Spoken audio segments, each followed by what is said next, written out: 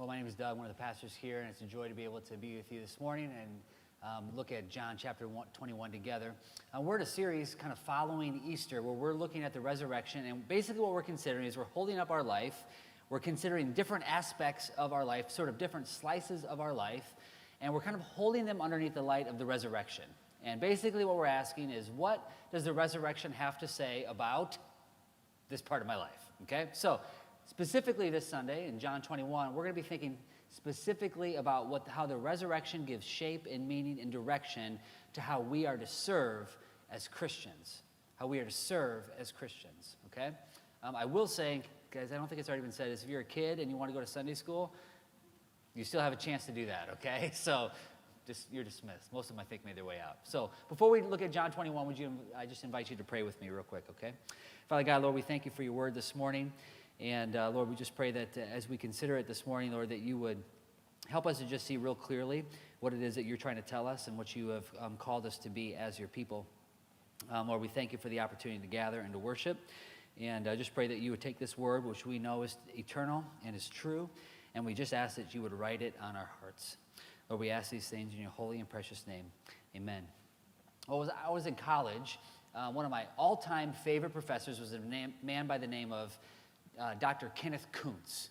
And Dr. Kenneth Kuntz was a professor in the Department of Religious Studies here at the University of Iowa, and he was a follower of Jesus, which made him unique. To be serving in that department and a Christian was unique. I had him in my last semester at the university, and the course that he taught me was biblical archaeology. I believe he's retired now, and by the time I took this class, it was towards the end of his career. But just a wonderful, wonderful man. And two things that stood out to me about Dr. Kuntz is, first and foremost, is he was just a very kind man. Just sitting in his classroom was a joy. It was a night class, and it was a smaller class, but he was so kind and forgiving and just a wonderful teacher. He had a man of wonderful knowledge and experience and was a really skilled teacher. But what stood out to me sitting in his classroom was how kind he was of a person, okay? Not just was he kind, but he was also the type of professor who took the time to actually know his students. This was unique. He saw it as his opportunity to get to know and that he was an effective teacher because he knew his students. So much so that years after, it's probably about 10 years after I took his class, I was applying for seminary, and I needed a recommendation, a reference from a college professor. Now, if you're like me, you kind of flip through college and you don't really, at least I didn't, get to know many of my professors. Like, I knew who they were, but I highly doubt many of them would remember me. So I was like thinking to myself, who am I going to ask to fill out this recommendation form? Who even knows that I exist 10 years later, right? So I thought of Dr. Kuntz. One, because I really enjoyed him. But two, I thought, okay, he's a follower of Jesus. You'll see this recommendation for a seminary, and maybe he will think favorably of me, okay?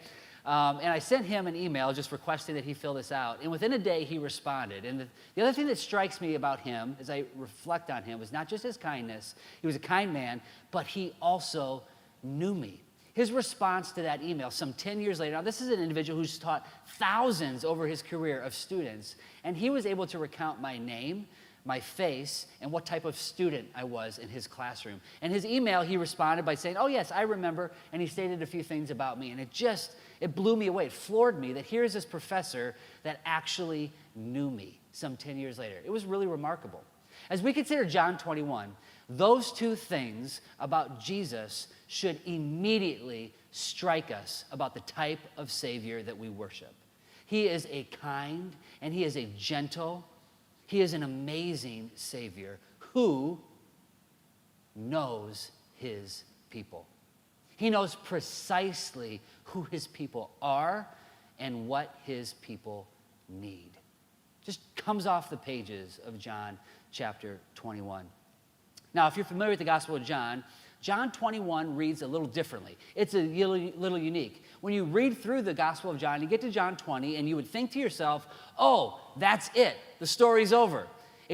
John 20 seems like just a natural place to end. You have several appearances of the resurrected Christ. He reveals himself to his disciples. Thomas, if you remember the story, is not with them, finds out at a later time that Jesus is alive and appeared, and he says, I won't believe it. Unless I see it, I won't believe it. 8 days later, guess what? Jesus appears to Thomas with the disciples, reveals himself, and really you would think John 20 is a wonderful place to kind of cut it off, to finish the book. Jesus appears and reveals himself to Thomas, says, do not believe, do not disbelieve, but believe, he proclaims to Thomas. And Thomas's response is really, you would think, a wonderful place to bring this book to closure. He responds, my Lord and my God. In fact, in John, it goes on to verse 31 where it says, but these are written so that you may believe that Jesus is the Christ, the Son of God, and that by believing you may have life in his name.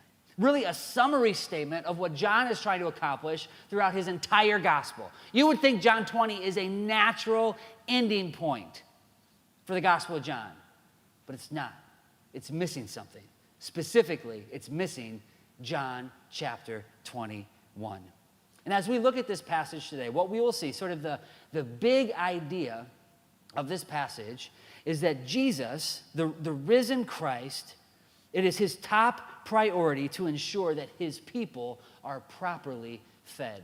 As we consider John 21, the big idea is that it is a top priority of the risen Christ to ensure that his people are properly fed. To say it another way, Jesus is the divine chef, and he has prepared a glorious meal, and he invites us to feast at his table free of charge. That's what we see in John 21. Not just do we see that, but as we look at just this passage, these 19 verses, is we also learn how Jesus does just that. How does he ensure his people are properly fed? Well, this section, verses 1 through 19, will break down into sort of two different stories. And oftentimes we read them as two different stories. But the way we're going to look at them this morning, as if this follows a pattern that John does throughout his gospel, is that there is a sign, there is a miracle, and then there is an explanation. This is what the miracle meant. He performed this supernatural event, and this is the meaning of it. So we'll look at it in those two different things. We'll see the miracle. What is the miracle that he performs?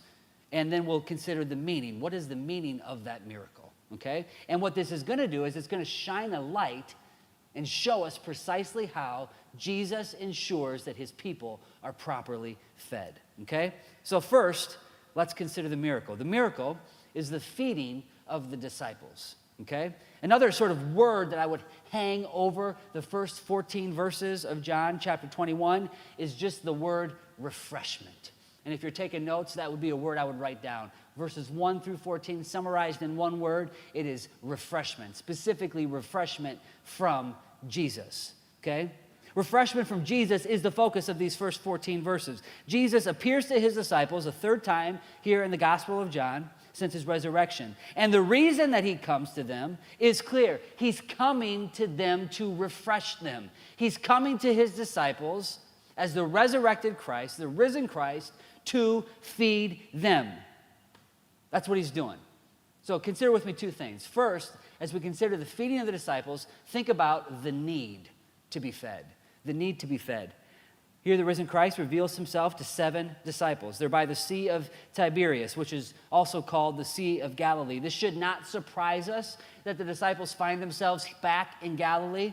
Mark tells us, or instructed them in chapter 16. Mark tells us that Jesus instructed them, actually not Jesus, but a man that they saw at the tomb, in the empty tomb, instructed them to go to Galilee, that Jesus would go before them. These guys, after the resurrection, were to make their way to Galilee. So that's precisely where they are. They're in Galilee. And here on the sea, these professional fishermen, they're out all night, and they find that they have caught absolutely nothing. They have no fish to show for their labor. Jesus appears to them on the shore and miraculously fills their nets. Oh, you were fishing on that side? Try the other side. They cast their nets, and their nets are filled immediately with fish, so much so that they can barely haul it in. When they arrive on land, they find that Jesus already has a fire going for them and a hot breakfast. Go figure. Just waiting for these guys. Waiting to feed them. Though we're told that 7 disciples are present and the first to be named is Peter, it's very clear as you read through this that Peter really comes to the surface. as sort of a primary focal point of the passage. And as we consider Peter in this passage, you cannot read it and miss how active, how busy Peter is. Look at verse 3. He says, I'm going fishing. Peter, the leader, leads out. Everybody else follows him. In verse 7, when Jesus appears, it's Peter. Now, fishing back then, they would have been fishing naked. I don't necessarily know why, but it would have been their preference for fishing without clothes on. There's a reason, I'm sure, for it. He sees Jesus, understands who Jesus is, and it's Peter who throws on his outer garments, jumps in to the water, and swims towards Jesus. I'm sure Jesus was very thankful that he put on his outer garments as he came swimming towards him, okay? So Peter's the one who starts out to go fishing. Peter's the one who jumps in the water, who goes to meet Jesus upon discovery of who it is. In verse 11, it's Peter who hauls in the net ashore all by himself. Peter is full of activity in this passage. He's constantly on the move. As you read the story, it's no small thing that Peter is the center of activity here in the final chapter of John's gospel. And it's clear that he is a man who's marked here by activity. Here's this man, Peter, one of the closest disciples to Jesus. In the hours leading up to Jesus' death, Peter completely abandoned his Savior, turned his back on him, and denied him not once, but 3 times. Peter finds himself suddenly back at the activity that had previously defined him. Peter is back to fishing. After all, Peter was a fisherman. One can only imagine how Peter felt, having previously let down Jesus, having disappointed his Savior. I would imagine if I were in Peter's shoes, I would be asking myself, what do I do now?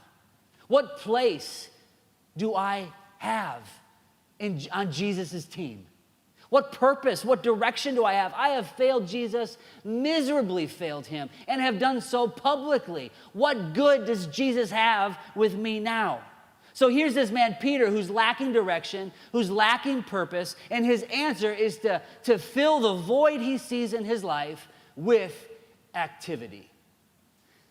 What we see as we consider Peter in the final parts of John is that Peter was a restless soul in need of purpose and direction. He was in need of refreshment. Peter was restless. Now, restlessness is not a thing that is unique to Peter, okay?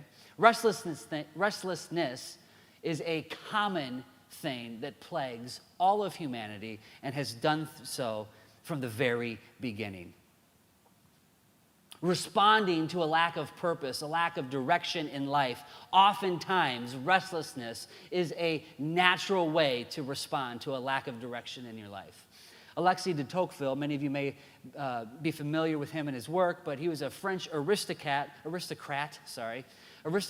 in the early 1800s came over from France in 1831 and spent 10 months. Really, the mission of the purpose of his mission was to do what he would have billed as sort of a survey of the prison and penitentiary system here in the USA.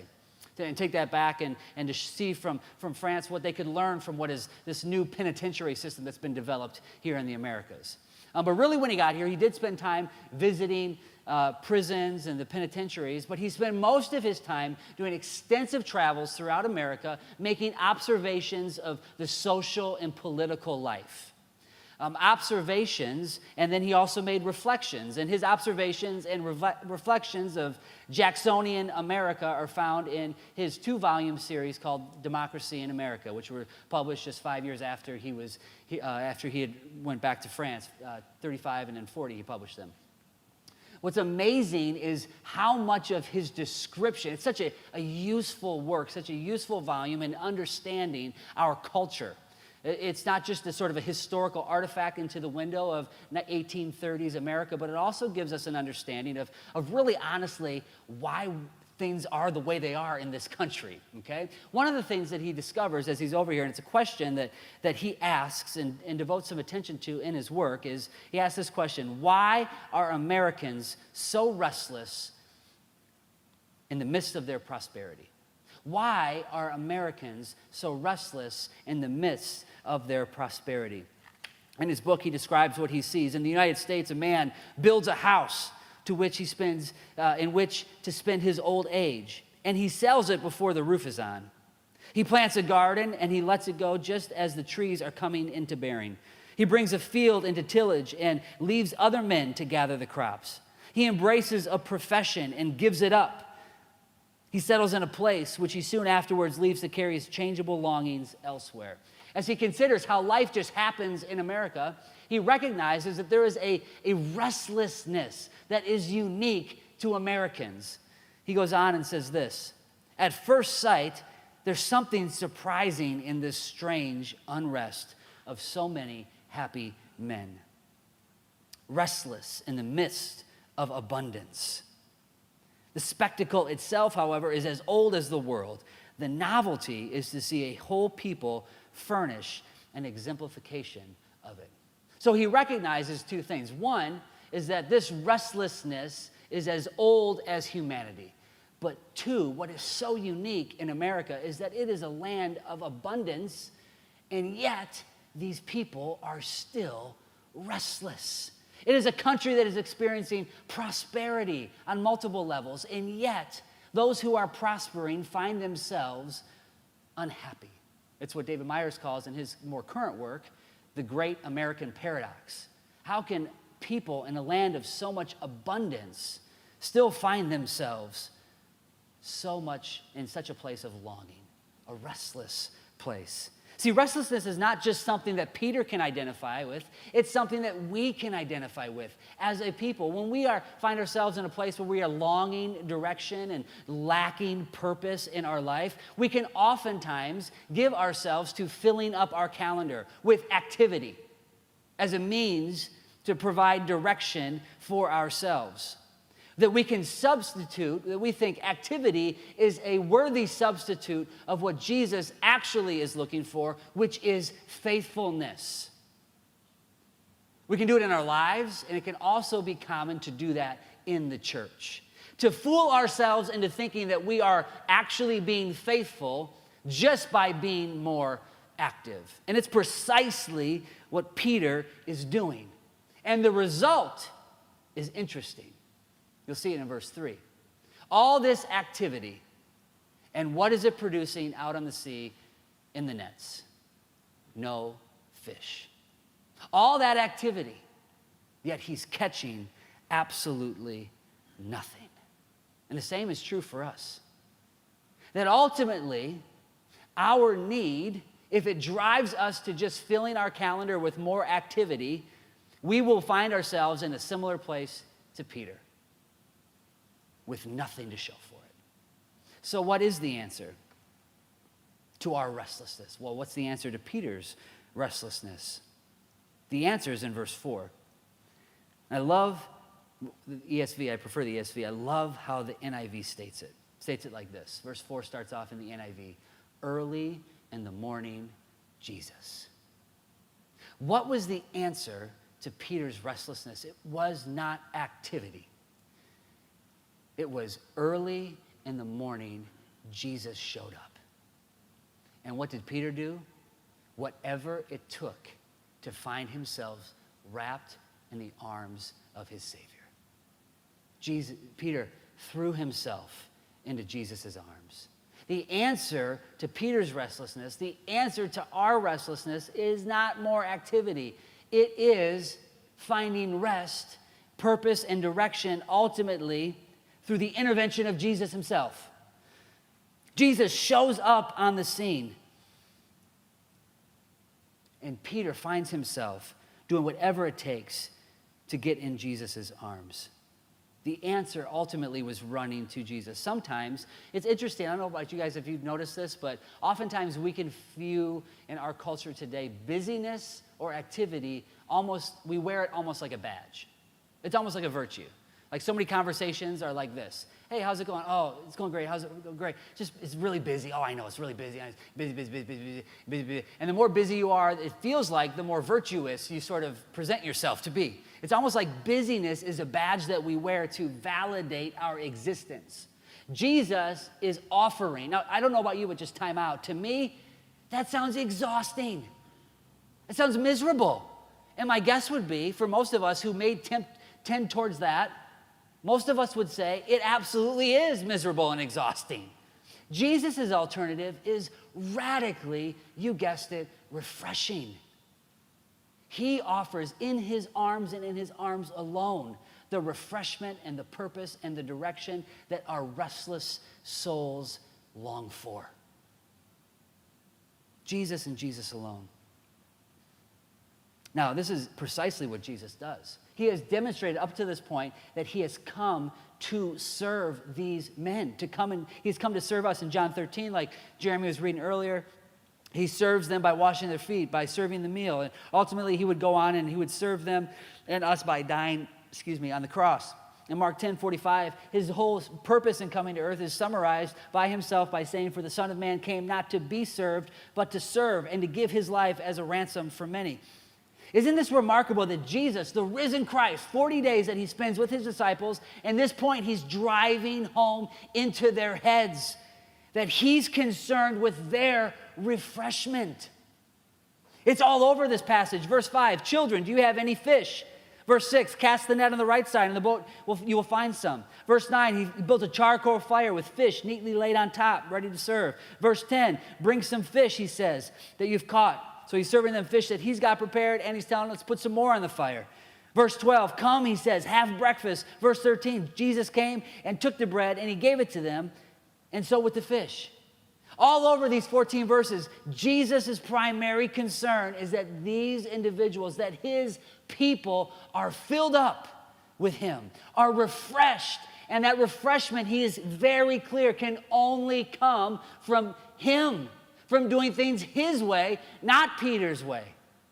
Throw the net on this side of the boat. When you listen to him and follow his word, the natural result is refreshment. That's what he offers his disciples in John 21, and it's what he's offering us today. This is precisely what St. Augustine meant when he said, "You have made us for yourself, O Lord, and our heart is restless until it rests in you." So that's the miracle. He miraculously provides in their nets.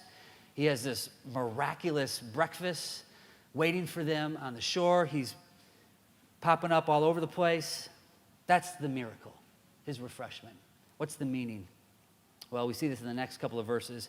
And I don't have time to go into every aspect. There's a lot going on here, so I'll just focus in on a few things. Specifically, how the disciples are now called by Jesus to feed his sheep. Okay, so Jesus first, verses 1 through 14, fills up his disciples. Verses 15 through 19, he sends his disciples out to now fill up his sheep.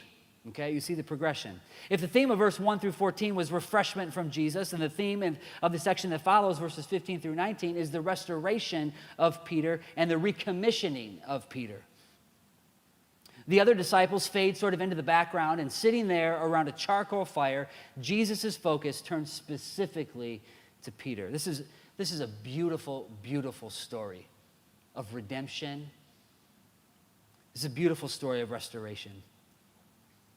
Following breakfast, Jesus leans in. He can see Peter's vulnerability. He leans in and he asks Peter a question. "Simon, son of John, do you love me more than these?" He asks this question 3 times. 3 times he asked him, "Peter, son of John, do you love me more than these?" Now, if you're reading this, you might be asking yourself, what does he mean by these? What specifically? If I was Peter, I'd be like, well, what are you talking about? Do I love you more than what? What are the options? He's either saying, Peter, do you love me more than you love these disciples? He's in the midst of other men. Do you love me more than these disciples? Do you love me more than you love them?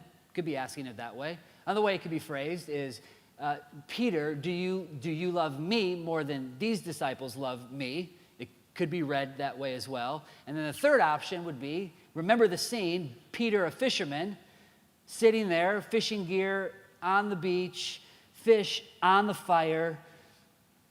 Jesus leans in and says, "Peter, do you love me more than these?" He could be referring specifically to the fish and basically asking Peter, hey, you thought you were going to go back to catching these, but I'm sending you to catch something else. Do you love me more than you love your former identity as it was wrapped up in that of a fisherman? Do you love me more than that? I think biblically you can make a case for all three of those. Ultimately, what Jesus is after, he's like a surgeon who's got his scalpel out and he's making an incision to go directly to Peter's heart. And what he wants more than anything over during this breakfast time is he wants Peter's heart. He wants Peter's heart. He wants to know that Peter loves him, but he also wants to care for his heart. 3 times he asks him this question. 3 times Peter responds, yes. By the 3rd time, Peter, as probably you or I would be, is growing frustrated. The text says that he is grieved. Why do you keep asking me this? You know I love you. Think about the intentionality that is played here at Jesus. He knows Peter. 2 things that just, for me, are helpful to see precisely what Jesus is doing here. First thing is, remember the context. He is sitting around a charcoal fire. The fact that John makes specific reference to that it's a charcoal fire is unusual. That level of detail is unique. So why would he include it? When you see unique details included in the text, you should circle it and say, why is that there? Well, it's interesting that he chose the word charcoal because it's one of only 2 times that this word is used in the entire New Testament. Both of them are used by John, right here in this scene and back in John chapter 18, verse 18. When, around a charcoal fire, guess what Peter's doing? Denying Jesus. He's denying Jesus around a charcoal fire in a public setting, in the courtyard of the high priest. Jesus is denying, Peter is denying, turning his back on Christ. So just think about this scene, the smell of the charcoal. I mean, immediately Peter has to be taken back to that place, being reminded of what he has done. Jesus is not afraid to wound Peter right now. He's not afraid to do it. It's going to come with a little pain. Second thing that you notice is that there's the repetition. 3 times. This repetition is deliberate. He asks him the question 3 times. It's the same question. Peter gives the same response. And Jesus' response to Peter's response is the same thing. The same charge. Feed my lambs, tend my sheep, feed my sheep. 3 different times. Well, how many times did Peter betray Jesus? 3 different times. Jesus is deliberately taking Peter back to the place where he dropped the ball in a fashion that is going to go down for thousands of years. That's going to be written into history. His likely lowest point, realizing that he betrayed Jesus. And Jesus takes him right back to that place. I mean, just stop there for a second. I mean, many of us, my guess is just if we did a quick survey of this room is likely filled with regrets, with mistakes, failures. I would guess many of us, if we look back in our own lives, would see that. This is good news because you know what? That's true for Peter too, but guess what? Jesus isn't finished with him. Peter is not going to ultimately be defined by his regret, by his failure. And Jesus is going to see to it. Peter's taught that loving Jesus involves feeding his people. What a lesson. That's the lesson that Jesus is trying to display and teach these disciples this day. That loving him looks like properly feeding his people. Now, just 2 things to point out about it. First, notice how Jesus perfectly models this for his disciples. Before Jesus calls Peter to go and feed his disciples, Jesus ensures that Peter has food in his belly, right? And Jesus ensures that Peter knows precisely where that food came from. It came from Jesus. So Jesus is not sending his disciples, he's not sending Peter out to do anything that Jesus, this loving, gentle Savior, has not graciously demonstrated for them already. He's perfectly modeling what the great good shepherd looks like and what it requires to lead his people, to ensure that they're fed. And how are they fed? They're fed primarily through the Word of God. And so as Peter goes forward now, his charge as a shepherd, as a leader, as a servant in Christian ministry is to feed God's people through the spoken, written word of God. That's how he does it. Jesus models for his disciples precisely what their priorities should be. Second thing, notice this. Jesus doesn't, and I love this, just love this reality. Jesus does not expect us to give what we have not already received. Jesus does not expect us to go out and to give what we have not already received. So the idea is that Peter is sitting around a table feasting with Jesus before he is sent to go and do for Jesus. And that's precisely what Christian service looks like. It starts first by feeding ourselves, by falling into the arms of Jesus, by receiving from Jesus. We can't go and do for him until we have sat with him. That's a truth of Christian ministry. We've talked about it on staff last couple of weeks quite a bit. To me, it is constantly, because if you get this wrong, you can begin to find your identity in what you do for Jesus rather than what Jesus has done for you. And that would render you pretty useless in ministry if you think your primary identity is what you do for Jesus. It's going to send you in a world of frustration and disappointment, okay? We've talked about it on staff, and the way we've said it is that it is so good and such a helpful reminder in the book of Matthew that 17 chapters, we talk a lot about the Great Commission, that Jesus sends out the disciples to go therefore and make disciples of all nations, baptizing them in the Father, Son, and the Holy Spirit, teaching them to observe all that I have commanded you. It says this in Matthew 28. But 17 chapters before Jesus sends out his disciples, in Matthew 11, guess what he says? Before he says, go and make disciples, do you know what he says 17 chapters before that in Matthew 11? He says, come to me, all who labor and are heavy laden, and I'll give you rest. Take my yoke upon you, learn from me, for I'm gentle and lowly in heart, and you will find rest for your souls. Long before Jesus sends them out to go and do, he welcomes them in to come and be with Jesus. And you must, if you're going to serve in ministry in any capacity, you must always remember those two things. What grace of our Lord Jesus, that he's concerned with our filling. In fact, he's not just concerned with our filling, but this is a vital part of his plan for spreading his gospel and making disciples around the entire globe, is by filling disciples up and then sending them out. And as we consider what God is calling us to as a church, it ought to look very similar to that.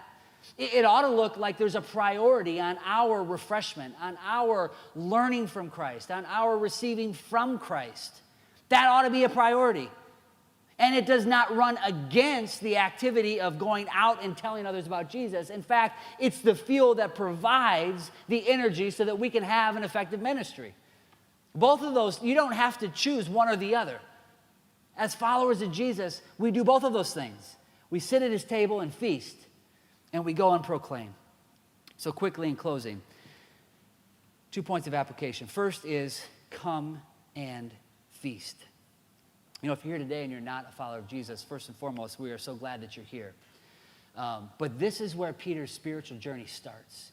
It starts by coming to Jesus. And the way that Peter's journey begins, at least in John 21, is he recognizes that he has a need, that he needs to be refreshed. Refreshment is of no value to you if you don't recognize you need it. You won't seek it out. And the Bible gives us this wonderful promise in James chapter 4 that if we draw near to him, guess what he does for us? Draws near to us. You can't lose.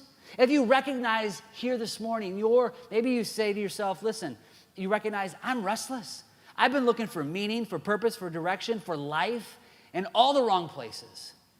And Jesus' invitation to you this morning is to come and feast.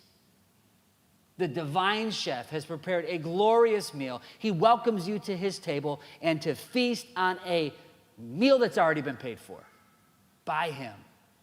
My goodness, that's great news.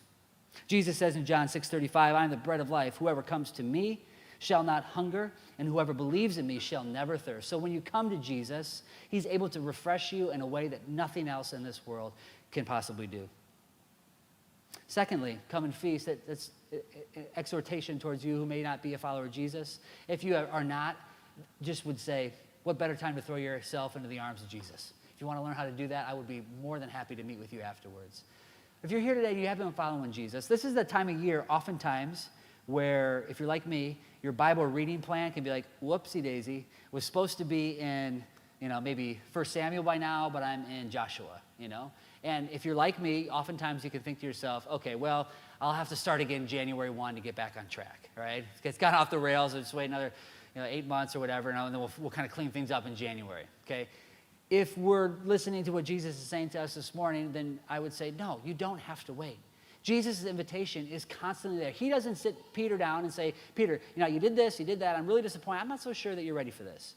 Jesus' invitation is open. He doesn't, my image, and talking about this, I think with you, Aiden, maybe this week, that sometimes I can think that if I've fallen off the rails where prayer or Bible reading is concerned, that as I get back in, I can think that Jesus is sitting there saying, I hear you, but man, you haven't been really, this has not been a good week for you. You've not been in your word. You've not been on your knees. Are you sure you really want to do that? Like, Jesus is not acting like that, right? Every time we approach him through his word in prayer, he is there. He draws, the Bible says, near to us. You don't have to wait till January 1 to do it. Do it now. Secondly, application would just encourage you to, so what does it look like for you to feast? What does it look like for you to feed on God's word? What does that look like for you now? Secondly, I would just encourage you so if the two applications are go and feast, what does your Bible reading plan look like? Where do you need to pick back up at? Okay? Who are you reading the Bible with that can help keep you accountable? Those are all good questions that can help you think about it. Even corporately, when we come on a Sunday morning, the expectation should always be for everybody to come and feast. The Bible's going to be open. I should come expecting to hear God's word proclaimed. It's an invitation when we walk through those doors to feast every week. The other application is if we come and feast, we also want to go and feed. This is what the core of what we are called to do in service for Jesus, is to take what we have been refreshed with and then to turn to those around us and to feed others as well. Jesus doesn't expect us to do it on an empty tank. He fills us up, and he doesn't expect that tank to just keep filling up. There's got to be an outlet somewhere for it. Jesus tells Peter, feed my sheep. And this is at the core of Christian ministry, is feeding the sheep. And this is something anybody can do. So one thing that we love to do is, there's this method of Bible study we've learned a couple years ago. It's called Discovery Bible Method, and many of you may be familiar with it. But one of the key aspects in studying the Bible that it requires you to do every time you read the Bible is to recognize, after you recognize what God's word is saying and what you've learned from it, one of the last steps is to now think through, okay, who in your life needs to hear what you just learned? It's the last step of this method. And it's you don't have to do a method. Just write that down at the end of your time with God's word. That should be a good way that you finish every time that you open up God's word. Even the way you leave these doors today. Having heard from John 21, the question you should be asking is, who in my life needs to hear this word? I've been filled up. Now I got to go and fill up others. Who is that person? Okay? So this is an invitation not just for us to come and feast, but to also participate in God's global mandate, his mission that he has called the church to. And anyone is invited and gets to participate in that. All right, church, I'm going to go ahead and close this in prayer. Father God, Lord, thank you so much for your word this morning. Thank you for just the reality that you are such a kind and gentle Savior who knows us, who knows your sheep and knows precisely what it is that we need. And so as we consider just steps of obedience to your word this morning, as we consider what it looks like to be in your word and to proclaim your word, Lord, I pray that you would strengthen us with courage, with boldness to do precisely what your word has called us to do. Lord, we love you and we ask these things in your holy and precious name. Amen.